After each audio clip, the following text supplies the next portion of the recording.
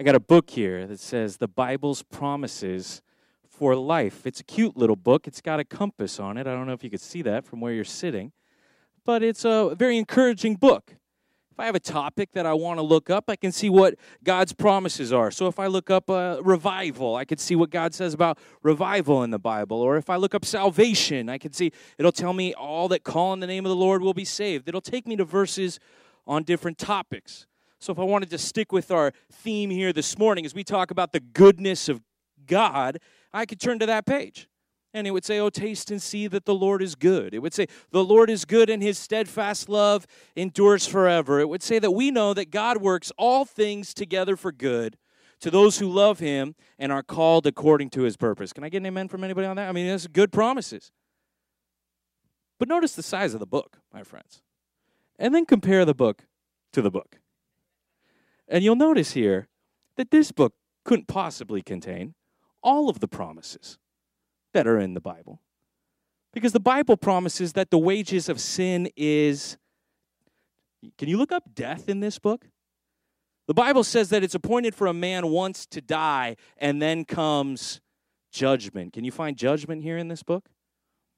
What about what we're going to talk about here this morning? Persecution. Is that in this book?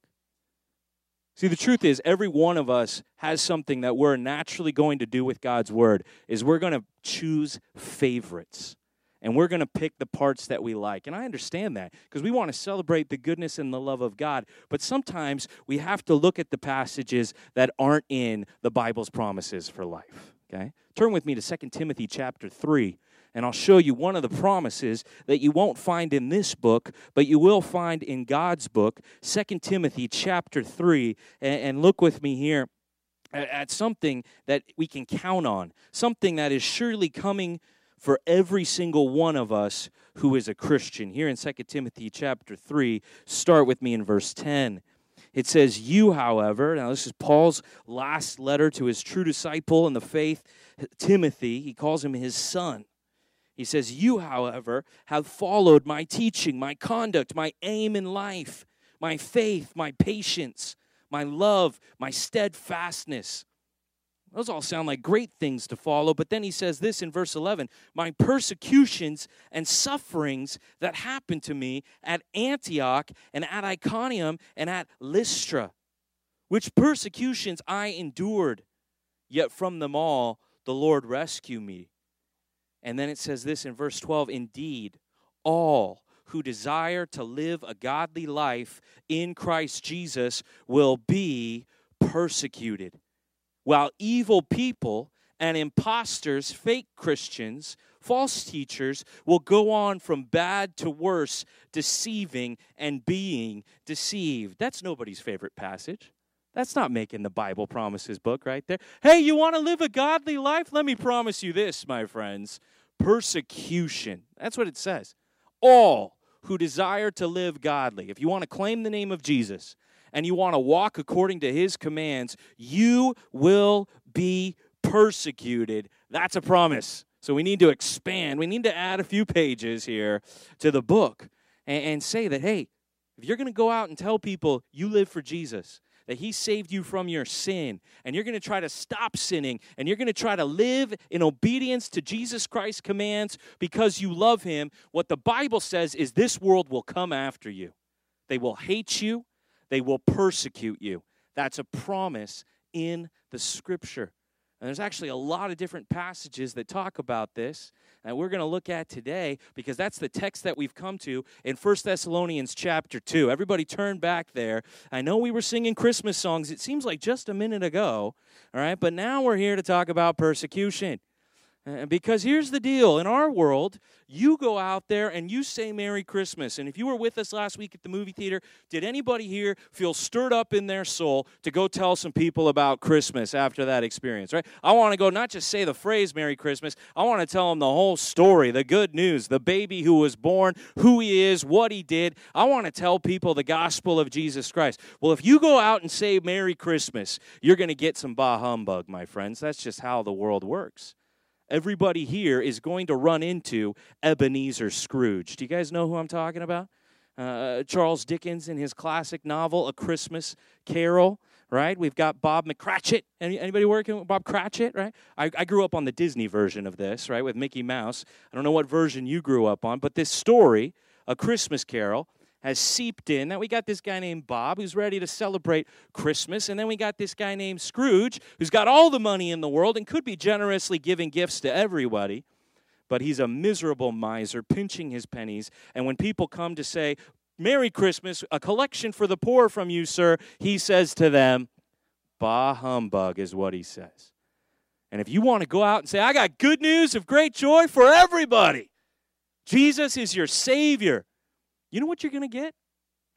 You're going to get it loud and clear and in your face. That's what happened to the Thessalonians. 1 Thessalonians chapter 2, we're at verse 14, and we've just been working our way through this book, so we don't get to pick the passages that we preach. The passages that we preach pick us here at this church, and we're at 1 Thessalonians chapter 2, verse 14, and here's what it says.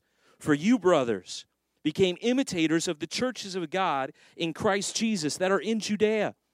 For you suffered the same things from your own countrymen as they did from the Jews, who killed both the Lord Jesus and the prophets and drove us out and displease God and oppose all mankind by hindering us from speaking to the Gentiles that they might be saved. So as always to fill up the measure of their sins, but wrath has come upon them at last. Here's an example of a church that's getting persecuted, okay? And persecution is coming. We could debate and theorize for the rest of the morning about how soon open persecution is going to come to us in America, but the promise of Scripture that we already read is if you're living godly, you're going to experience persecution. If you haven't already, it's coming in your life. That you will feel the hatred of this world for Jesus Christ as one of his followers. And we've been studying the Thessalonians. We've been studying how Paul planted this church and how these people responded. And they have been such a good example to us. So many things are going right at this church. We've learned from their positive example. But here we see that this church was born in the midst of intense persecution, suffering, and affliction. Look back at chapter 1, verse 6. It mentions it here. It says, and you became imitators of us and of the Lord, for you received the word. You saw it for what it was, not the word of men, but the word of God. But you received the word in much affliction, it says there.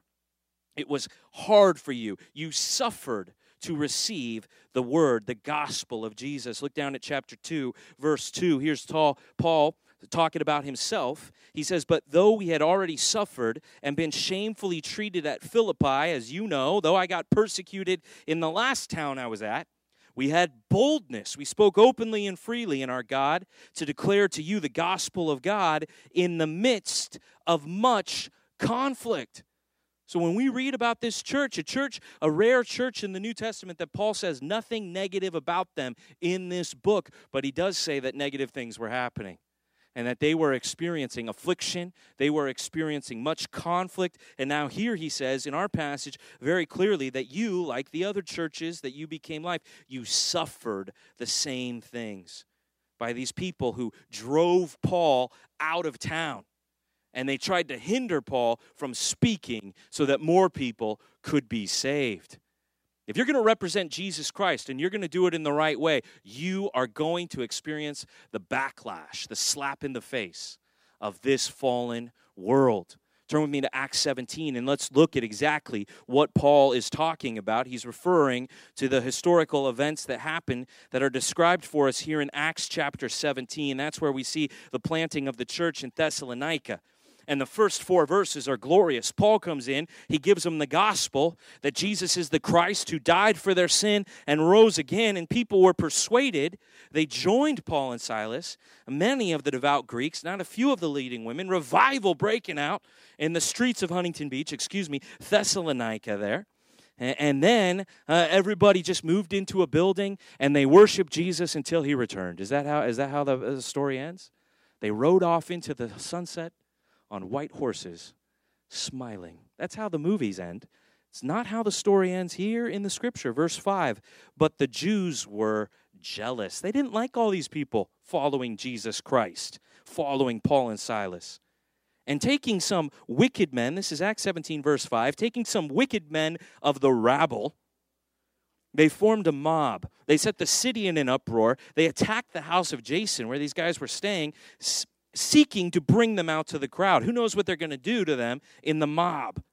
And when they could not find them, they'll settle for this guy Jason. They dragged Jason and some of the brothers, some of the new Christians, before the city authorities. You just signed up to follow Jesus a week ago, and now you're being dragged out in the middle of the city. You just went from all of your sins being forgiven to now being hated by the people of your town. A mob has formed against you. They don't end up finding Paul and Silas. They just drag out the new Christians, just the brand new believers. And they start mocking them. And here's what they say. These men who have turned the world upside down have come here also. And Jason, it's his fault. He welcomed them. He received them. And they're all acting against the decrees of Caesar. They're saying there's another king, Jesus. And the people and the city authorities, man, they all thought, well, you know, this Jesus guy, he sounds all right with me. That's not what they say. No, they're disturbed when they heard these things. And when they had taken money, they take money as security from Jason and the rest. After they get some money from them, they let them go. What does the world think about people getting saved? About this good news of great joy that we're all here to sing about? Well, the world thinks, let's round those people up and let's take them who knows what we're going to do with them. This is what we should expect, my friends. This is what is going to happen as a promise in your life. Do you desire to be a godly person? Do you want to be right with God here this morning? Then you will be wrong with the world. That's what the Bible's telling you here today. That's what happens to Christians. I mean, it happens to people all over the place. In fact, he says in our text that you are now just following the example, just imitating these other churches in Judea who already got persecuted before you. You're just the latest Christian to get persecuted, the latest church to get attacked in a long line of this. Go back to Acts chapter 8, verse 1, and we'll see what he's talking about with the churches in Judea. If you read the book of Acts, I mean, it's inspiring. It's a great revival. We got 3,000 people saved at the first service. Wouldn't it be awesome to see 3,000 people saved at our first service at the new building? That gets me excited. I don't know how we could fit them all in the building, but it would be great. I mean, wouldn't it be awesome if 30 people got saved at the first service? We would blow the roof off that place. I mean, we would just be like, wow. Look at all these people getting saved, and it's great, and thousands more are being converted. Day by day, the Lord is adding to their number. There's so many Christians in Jerusalem. They can't even figure out how to feed everybody. They got widows who don't have food. They're trying to figure out how to make sure those ladies get fed. I mean, this place is blowing up. This is exciting stuff happening here. Wherever something exciting is happening for Jesus, opposition is sure to come and follow. And that's what you see happen here. And we end up taking one of these guys who's going to give food to the widows, this guy named Stephen, and we end up bringing him to the court, and we end up picking up big rocks, and we end up throwing them to crush his skull, and we kill this guy, the first martyr of the church, Stephen. And we didn't just go after the big names. No, look at Acts chapter 8, verse 1. It says, and Saul approved of his execution. And there arose on that day, it was a great persecution against the church in Jerusalem.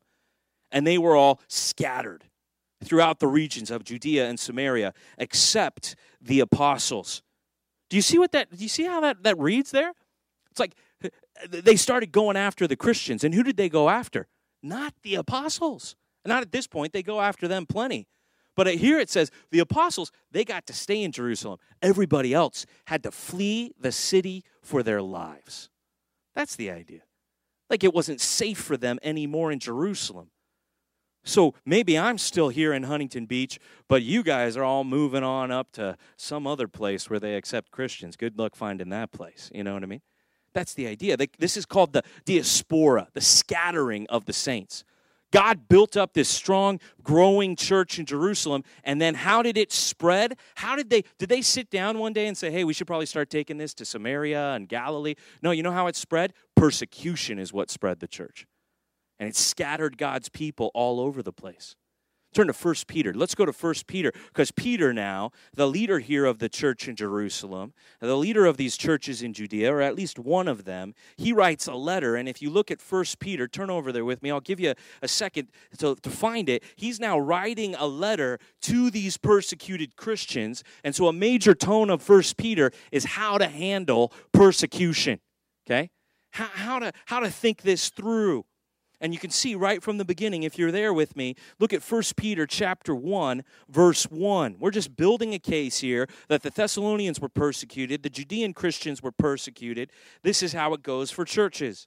And you can see it in 1 Peter chapter 1, verse 1. Peter, an apostle of Jesus Christ, to those who are elect exiles of the dispersion, the diaspora, the scattering that was because of this great persecution in Acts 8:1. So now he's writing to these people, and they're all over the place. They're in Pontus, Galatia, Cappadocia, Asia, and Bithynia. And he starts by really encouraging them in what it means to be saved, and he starts to give them practical instruction about being persecuted. So we haven't got to point number 1 yet. Track with me. Underneath point number 1, I want to give you 2 reasons you will be persecuted. 2 reasons that you as a Christian person should experience persecution. Does Christmas feel far away now? Is it like, hey, what are we telling those people on the mountain? Can we bring a little bit of that back, okay? This is a promise that you are going to be persecuted, and here's the 2 reasons why, all right? Now, I want to prepare you for this. 1 Peter chapter 3, verse 13. Let's start with 2 passages I want to look at in 1 Peter where he's going to deal with why they're being persecuted specifically. Start with me here in 1 Peter chapter 3, verse 13. It says, now who is there to harm you if you are zealous for what is good? Now that's the basic logic. Do good things and you'll get good results. Why would people be against you if you're trying to do what is good? But, verse 14, even if you should suffer for righteousness' sake, you will be blessed. Have no fear of them, nor be troubled. Here's what you should do. In your hearts, honor Christ the Lord as holy. Set Christ apart in your heart, always being prepared to make a defense to anyone who asks you for a reason for the hope that is in you. Yet make sure you always give this defense in gentleness and respect, having a good conscience, so that when you are slandered, those who, look at this, revile your good behavior in Christ may be put to shame. For it is better to suffer for doing good, if that should be God's will, than for doing evil. So he says, hey, the basic idea is if you're a good neighbor, you're helping out the community, you're recycling, you're telling people don't park there when the street sweeper's coming and they're going to get a parking ticket. You're one of those kind of neighbors. You think your neighbors will be kind to you. But then he says, no, they might actually revile you. Why? For righteousness' sake. Let's get that down. For the first reason that people here are going to be persecuted is because you're doing what is right. It says here, you can see in verse 16, that they're going to revile your good behavior in Christ. Okay? Now, what I'm not talking about here is self-righteousness. Okay?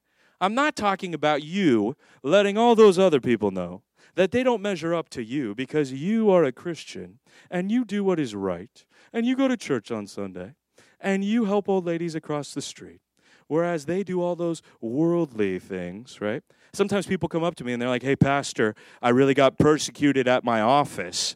And I'm like, well, why did you get persecuted at the office? Because I was confronting everybody about their rampant cussing at the office. And I was telling them that I used to cuss like sinners like them, but whoa, then God did a work in my life. And look at me now. You know what I mean? You don't hear me cussing, do you? I was like, I don't know if that's persecution. That just sounds like you're being the office punk. That's what it sounds like to me. That just sounds like you're being arrogant. That just sounds like you're being annoying. I don't think that's persecution. That's not what we're talking about, okay? Notice very clearly. Some of you need to underline this, circle this, memorize this. Maybe get a tattoo of this if you want to do it in the Huntington Beach way. With gentleness and respect, my friends. With gentleness and respect. This isn't I'm better than anybody. This isn't I'm a know-it-all. This isn't, hey, look at me. This is how this conversation goes down. When you're sitting there at office with your coworkers that you're inviting to the Christmas Eve service, and they're all cussing, and they're laughing at an inappropriate joke, and then one of them looks at you and says, hey, why don't you ever laugh at these jokes with us? Hey, why don't you ever say those words? Hey, what's your problem? You think you're better than us, don't you? See, that's persecution. because you are not going along with wickedness. And just the fact that you don't participate makes people who know they're doing wrong uncomfortable, say. And they don't like that you do what is right because it proves something. It proves that they're doing what is wrong and somebody could do what is right. And it kind of messes with the way they like to look at the world. And so they don't like you, Christian, not drinking like they do on the weekend or not having a disorganized, chaotic family life like they do. And you try to do what is right. You goody two-shoes, right? You brown-noser, right? These are the names they'll start calling you because you actually, respect your employer. How dare you, right? And so the world might come after you for righteousness' sake. And some of you guys, you have felt the sting of the world judging you because you are trying to do what is right. And so that's one of the possibilities here, that you might be doing what is right and people might revile you. Okay, let's look at another one. Look at 1 Peter chapter 4, verse 12. Another passage of why you and I might be persecuted. And this is hopefully the main reason. 1 Peter chapter 4, verse 12, it says, "Beloved, do not be surprised." That's what this whole sermon is, to try to equip you so that the day you're persecuted, you're not like, whoa, where did this come from? I wasn't expecting this. No, I'm trying to help you be expecting it. He says, "Beloved, do not be surprised at the fiery trial when it comes upon you to test you, as though something strange were happening to you. But rejoice insofar as you share Christ's sufferings, that you may also rejoice and be glad when his glory is revealed. If you are insulted for the name of Christ, you are blessed, because the Spirit of glory and of God rests upon you. Now, please, let none of you suffer as a murderer or a thief or an evildoer or as a meddler." No, we don't want to suffer for doing what is wrong. No, but if anyone suffers as a Christian, well, let him not be ashamed, but let him glorify God in that name. For it is time for judgment to begin at the household of God, and if it begins with us, what will be the outcome for those who do not obey the gospel of God? And if the righteous is scarcely saved, what will become of the ungodly and the sinner? Therefore, let those who suffer according to God's will entrust their souls to a faithful Creator while doing good. So the first reason you might be persecuted is for righteousness' sake. The second reason you might be persecuted is for Jesus' name. That's why you might get persecuted. Hopefully you are trying to say to people, Merry Christmas. Hopefully you are trying to tell people at your office or your family members at that extended family gathering you're having over the holiday season, or your neighbors. Hopefully you are trying to look for ways. You're praying for open doors. You're being bold. You're expressing freely the good news of Jesus Christ. And do people always think it's good news when you tell them that they need to be saved from their sin? No, they sure don't. And they've got a lot of ways to mock us Christians that they think are pretty funny.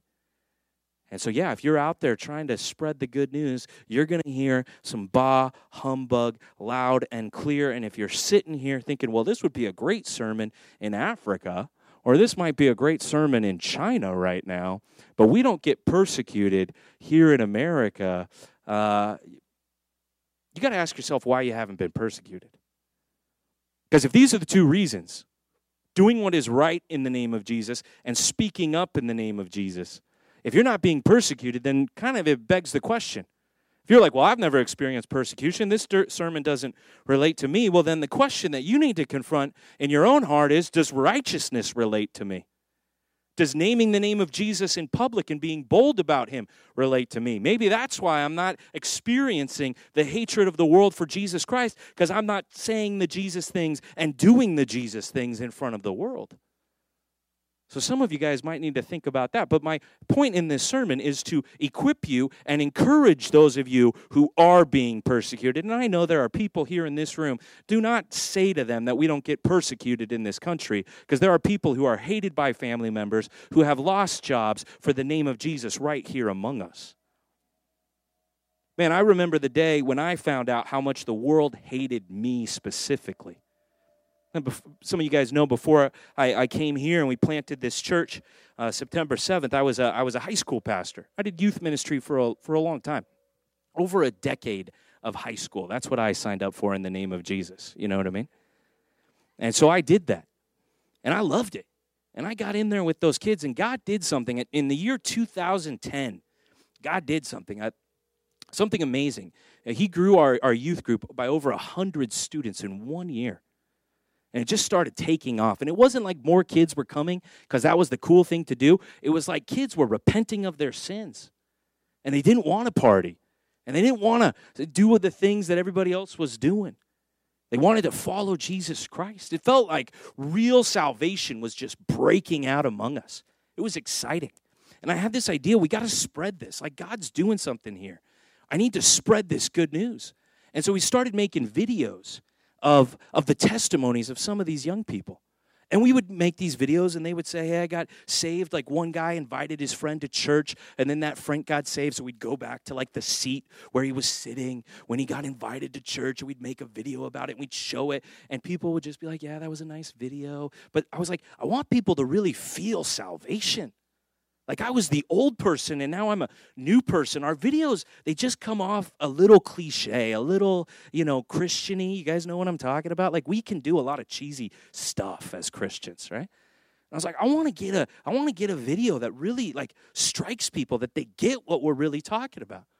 And we had this idea. We were making these testimony videos, and we were having these nights where kids were inviting their friends to church, and actually a lot of people were coming and hearing the gospel. And we had a couple of young men who had struggled with same-sex attraction. They would have identified themselves as homosexuals.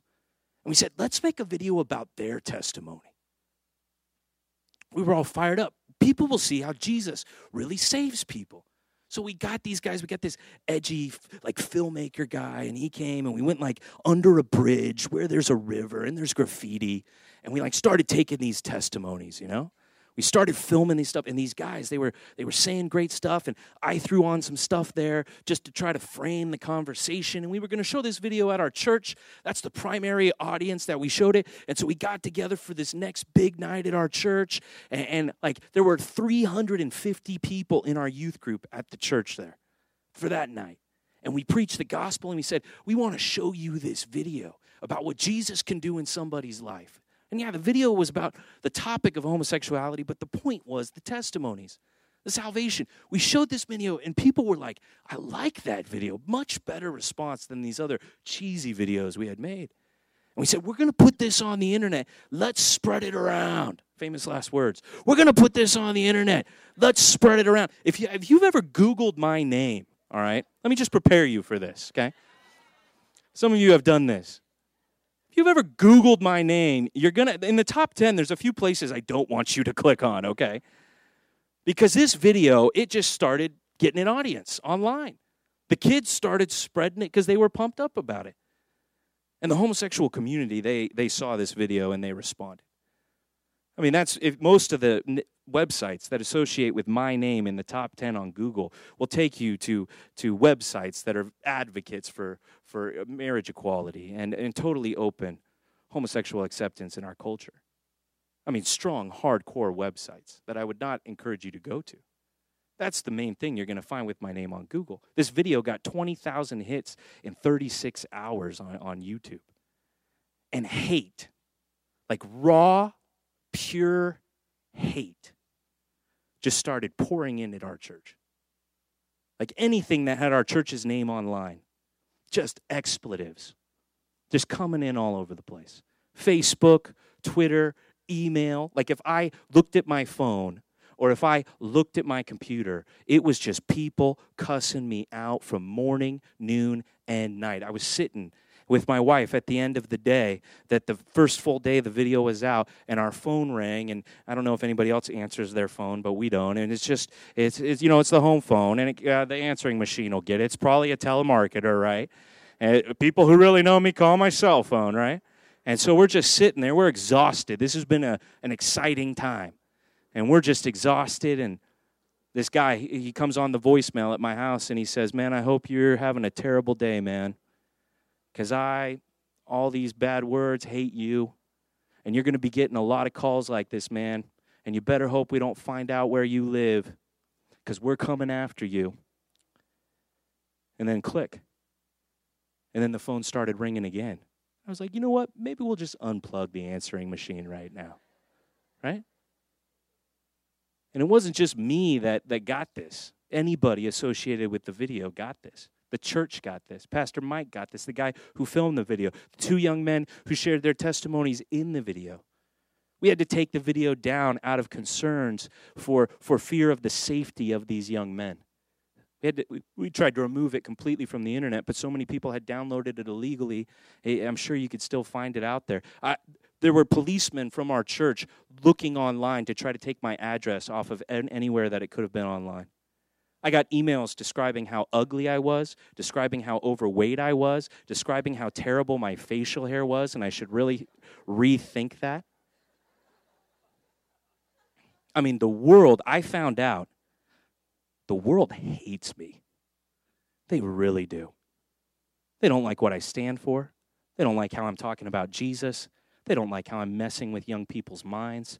They don't like how I'm saying what they're doing is wrong. The world hates Bobby Blakey. That's what you'll find out if you ever Google my name. They hate me.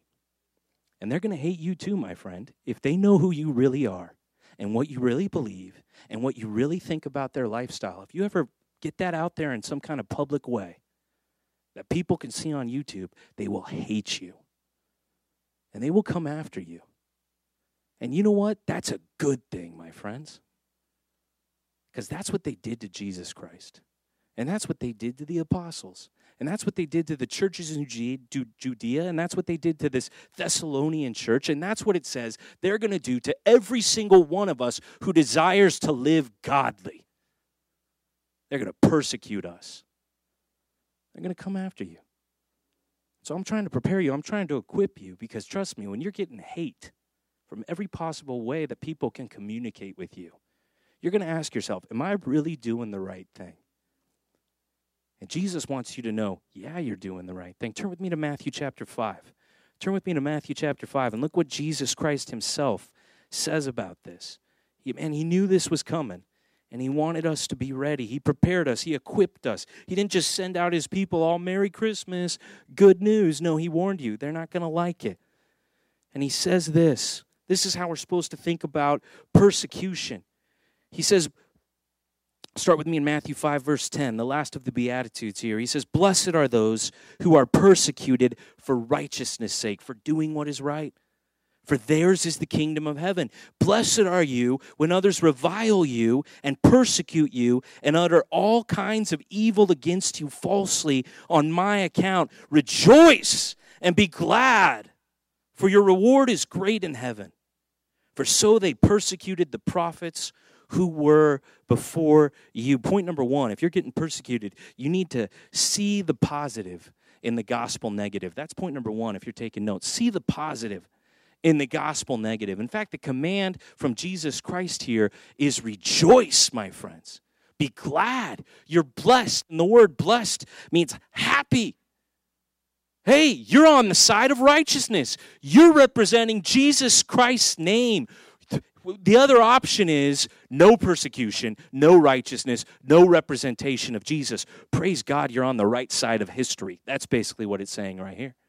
Rejoice. And he gives you two reasons to rejoice. Just like there's two reasons you're going to get persecuted, here's two reasons to rejoice. Number one, it says, the reason you should rejoice, it says in verse 10, for theirs is the kingdom of heaven. And verse 12, for your reward is great in heaven. Okay? So let's get it down like this. Point number one, okay? Two reasons. Number one, you will be at God's side. Someday you will be at God's side. That's a reason to rejoice. Okay? You know how this ends. There's that big debate about the right side of history. Everybody wants to get on the right side of history. So let's all legalize marijuana. Let's all make same-sex marriage equal law of the land. Let's do all of these things because then when they look back on us decades from now, hundreds of years from now, they'll think that person was on the right side of history. You know who's on the right side of the history? Who's always been on the right side of history? The Christians have always been on the right side of history. And when it's all said and done, history is his story. And when he ends the story, the people who got persecuted and hated and mocked are going to be the people who were right. That he's going to say, these are my people. That's what God's going to say. So rejoice because you're going to be at God's side. And rejoice, number two, because you're on the right side of history. And what you can write there is Jesus and the prophets. That's whose side you're on. That's how they treated Jesus Christ. Nobody knows suffering. Nobody knows hatred. Nobody knows wanting to be the bad guy more than Jesus Christ. I mean, what did Jesus ever do? I mean, if you want to say I'm ugly or make fun of my facial hair, you might actually have a good point. But what could you say about our Lord Jesus Christ. What are you gonna diss him for? Humbling himself to become a man? Living a perfect life? Giving of himself to others? Dying on the cross for our sins? When he is suffering, the physical beating that he took, the death that he's dying there on the cross, while people are mocking him, saying, you saved others, why can't you save yourself? Even while he is dying for their sins to save them. I mean, there's nobody who suffered like Jesus Christ. If you get to suffer a little bit, well, consider yourself a privileged person that you get to suffer like Jesus did, my friend. And hold that in high regard. Because the people that you really want to be like, if you want to be a Christian, if you want to live godly, the people that God is saying yes to, the world has always said no to those people. The great heroes of the faith, from the church fathers in the book of Acts, throughout Christian history, the people that you want to be like have always been rejected by this world. So praise the Lord. If you've ever been persecuted, hey, rejoice. We started doing something at that group after that time. We started having persecution cupcakes. That's what we started doing. Man, if you ever get persecuted, invite me over. I'll bring cupcakes. They'll all have a P on them. And we'll eat cupcakes together. And we'll praise the Lord. And we'll be like, hey, praise the Lord. And not that they're hating us, but that we're being named with Jesus Christ. That's where I want to be, is with him. Turn back to our text, 1 Thessalonians chapter 2. Because this text is a harsh text. I don't know if you got that, but there's a reason these verses aren't being talked about very much, because the truth in these verses is very straightforward, my friends. And it starts by saying you're going to be suffering severely, just like the other churches in Judea, just like how they killed both the Lord Jesus and the prophets, and just like they're doing now to the apostles, and even what they did to me in town when they drove us out. And then he says this. Look at Paul's language about the persecutors. Pick it up with me halfway through verse 15. He's describing these people who killed both the Lord Jesus and the prophets, and they drove Paul out of town. These people displease God and oppose all mankind. They're basically acting in the worst interest of everyone by hindering us from speaking to the Gentiles that they might be saved. That's the point. They want to silence you. They want to shut you up. You can exist, I guess, as long as it's in a corner, not affecting anybody else. Don't be talking to young people. Don't be telling your children this. They want to shut you up. They want to keep you from speaking so that more might be saved. And this is what they're doing, so as to always fill up the measure of their sins. But wrath has come upon them at last. And it almost sounds like Paul there thinks that it's right that God's wrath would come upon these people. And so a lot of people, they have a hard time with this passage. In fact, if you read commentaries on this passage, people will argue that this passage should not be even in the Bible, because why are we saying that God's wrath should come upon people? But that is what's going to happen to everyone who speaks against the name of Jesus Christ, and everyone who does not live a new life in Christ where you can walk in obedience and live a righteous way. If you live in wickedness and you don't put your faith in Jesus Christ, God's wrath will come upon you. That's what the Bible Promise for Life book doesn't say. But that's one of the strongest promises in the Scripture, that the judgment of God is surely coming. And that's a warning. Now, personally, I don't think Paul here, from knowing Paul's other writings, I don't think Paul is taking any pleasure in the judgment of the wicked people. And if we might affirm here at this truth that God is going to judge people who are against Jesus Christ, I don't take any pleasure in saying that. I don't wish that upon anyone. In fact, turn with me to Romans chapter 9, because I think this is where we really see Paul's heart for his countrymen, Paul's heart for the Jews. I mean, Paul, he does not want these people to experience the wrath of God. Oh, they will if they don't turn from their sin. But here's his desire for these people. Look at Romans chapter 9, verse 1. Here's what Paul says. He says, I'm speaking the truth in Christ. I am not lying. My conscience bears me witness in the Holy Spirit. Now, when somebody tells you the same thing, three different ways, let me tell you something, it's true. I'm not lying to you right now. The Holy Spirit is a witness to what I'm about to say, okay? Like that's when you're trying to help your kid really get what you're saying. Now, son, listen to me. No, stop looking at that. No, over here. Like, listen, kid. You know what I mean? You're desperate. You want him to get it. That's what he's doing right here. Let me tell you the truth. I'm not lying. The Holy Spirit's with me on this one. Will you please pay attention to what I'm about to say? That I have great sorrow and unceasing anguish in my heart. For I could wish that I myself were accursed and cut off from Christ for the sake of my brothers, my kinsmen, according to the flesh. He says, for I wish that I could actually somehow, if possible, I feel so bad for these guys. I have such anguish in my heart that as if there was a way I could trade places with my countrymen, the Jews. If there was a way I could take their spot in hell so they could have my spot in heaven, I would do it. That's how he feels about these people. So he's not getting any kind of joy that God's wrath is coming upon these people. No, he's ready to take God's wrath, if he somehow could, so that these people might know salvation in Jesus Christ. I mean, that's the attitude of God himself right there, who would send his son to take the wrath so that the people who are enemies of God might become beloved of God. So there's no judgment here.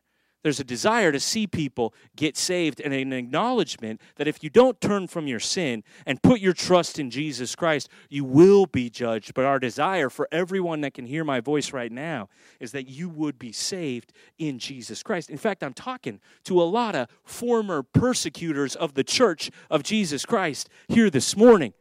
Some of you used to make fun of the Christian. You used to mock people who did what was right. Used to make fun of how ridiculous the whole notion of Christianity was. In fact, wasn't Paul himself, the guy who's now ready to say that persecutors will be judged, wasn't he once the greatest persecutor of the church himself? See? In Acts chapter 8, verse 1, when the great persecution breaks out and it scatters all the Christians, who's the guy that approves of it? What's his name? Saul, see? And then he meets Jesus Christ face to face.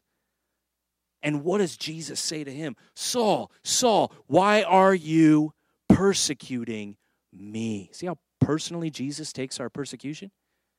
And he takes one of the greatest persecutors in the history of the church, and he turns his life radically around and makes him one of the most on-fire, go-get-em spreaders of the gospel, one of the people who's going to suffer more than any other person besides Jesus Christ maybe has. He takes him from Saul the persecutor, and he makes him Paul the apostle. That's what God does with his enemies, is he makes them his kids. That's the love of God. And if you ever have the privilege of getting persecuted by somebody, man, here's what you need to think about. People who persecute you are still people too. Let's get that down for point number 2. People who persecute you are still people too. In fact, Jesus says that you should love your enemies and you should pray for those who persecute you. So don't ever think that, wow, that person's so far gone, that's why they're persecuting me. Wow, they're so out there. They're just so wicked. Man, every Bible study would have written off the Saul the persecutor from getting saved if we had that kind of attitude. You know what was amazing? After this whole video came out, and we were trying to spread the good news that Jesus saves, I got to talk to more people who were lost in the sin of homosexuality than I ever had before. We had a couple of testimonies of people getting saved. Man, because of the chaos and the damage and all the stuff that happened with that video, man, do you know how many young men, because of that, came to me in private and said, I struggle with that sin. Will you talk to me about it? I want to leave that sin like those guys said. Can you show me how to be saved in Jesus Christ?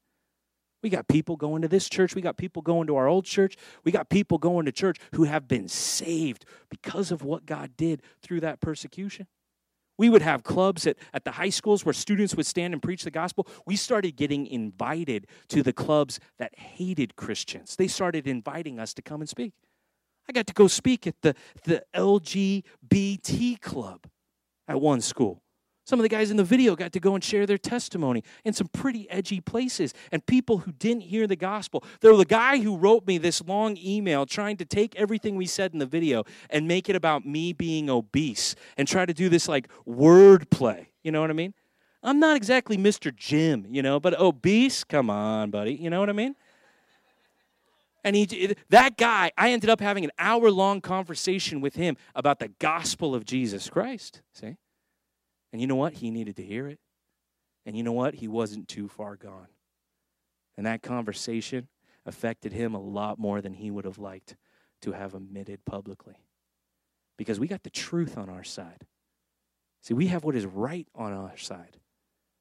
Man, don't judge the people that persecute you. Don't get mad at them. Pity them. Have compassion on them. Love them. Try to befriend them.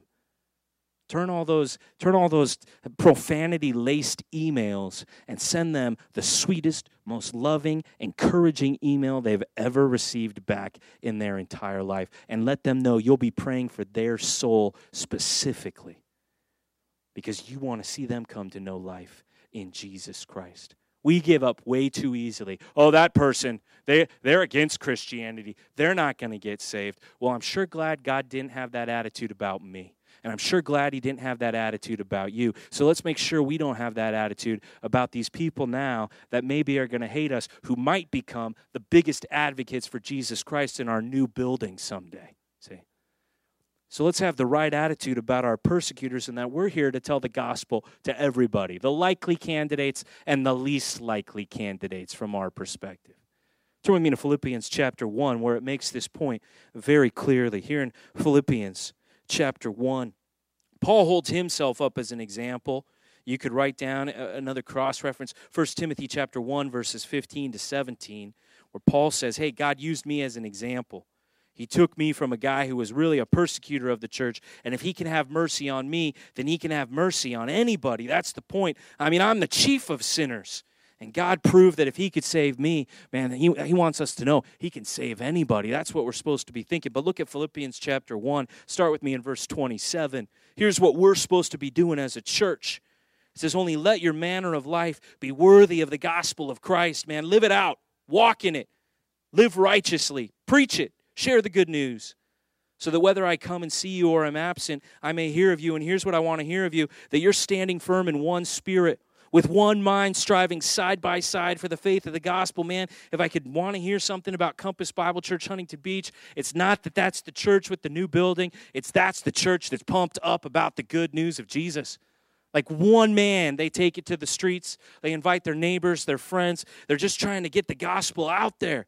And then it says this in verse 28, not frightened in anything by your opponents. We're not intimidated. We're not threatened to stay silent.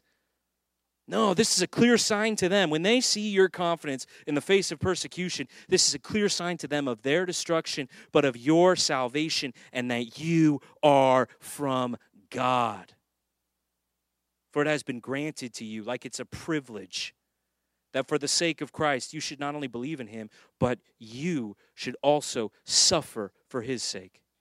Engaged in the same conflict that you saw I had, and now hear that I still have. When the world shows you that they hate you and they come after you, what they're expecting you to do is pick up your Bible and go home.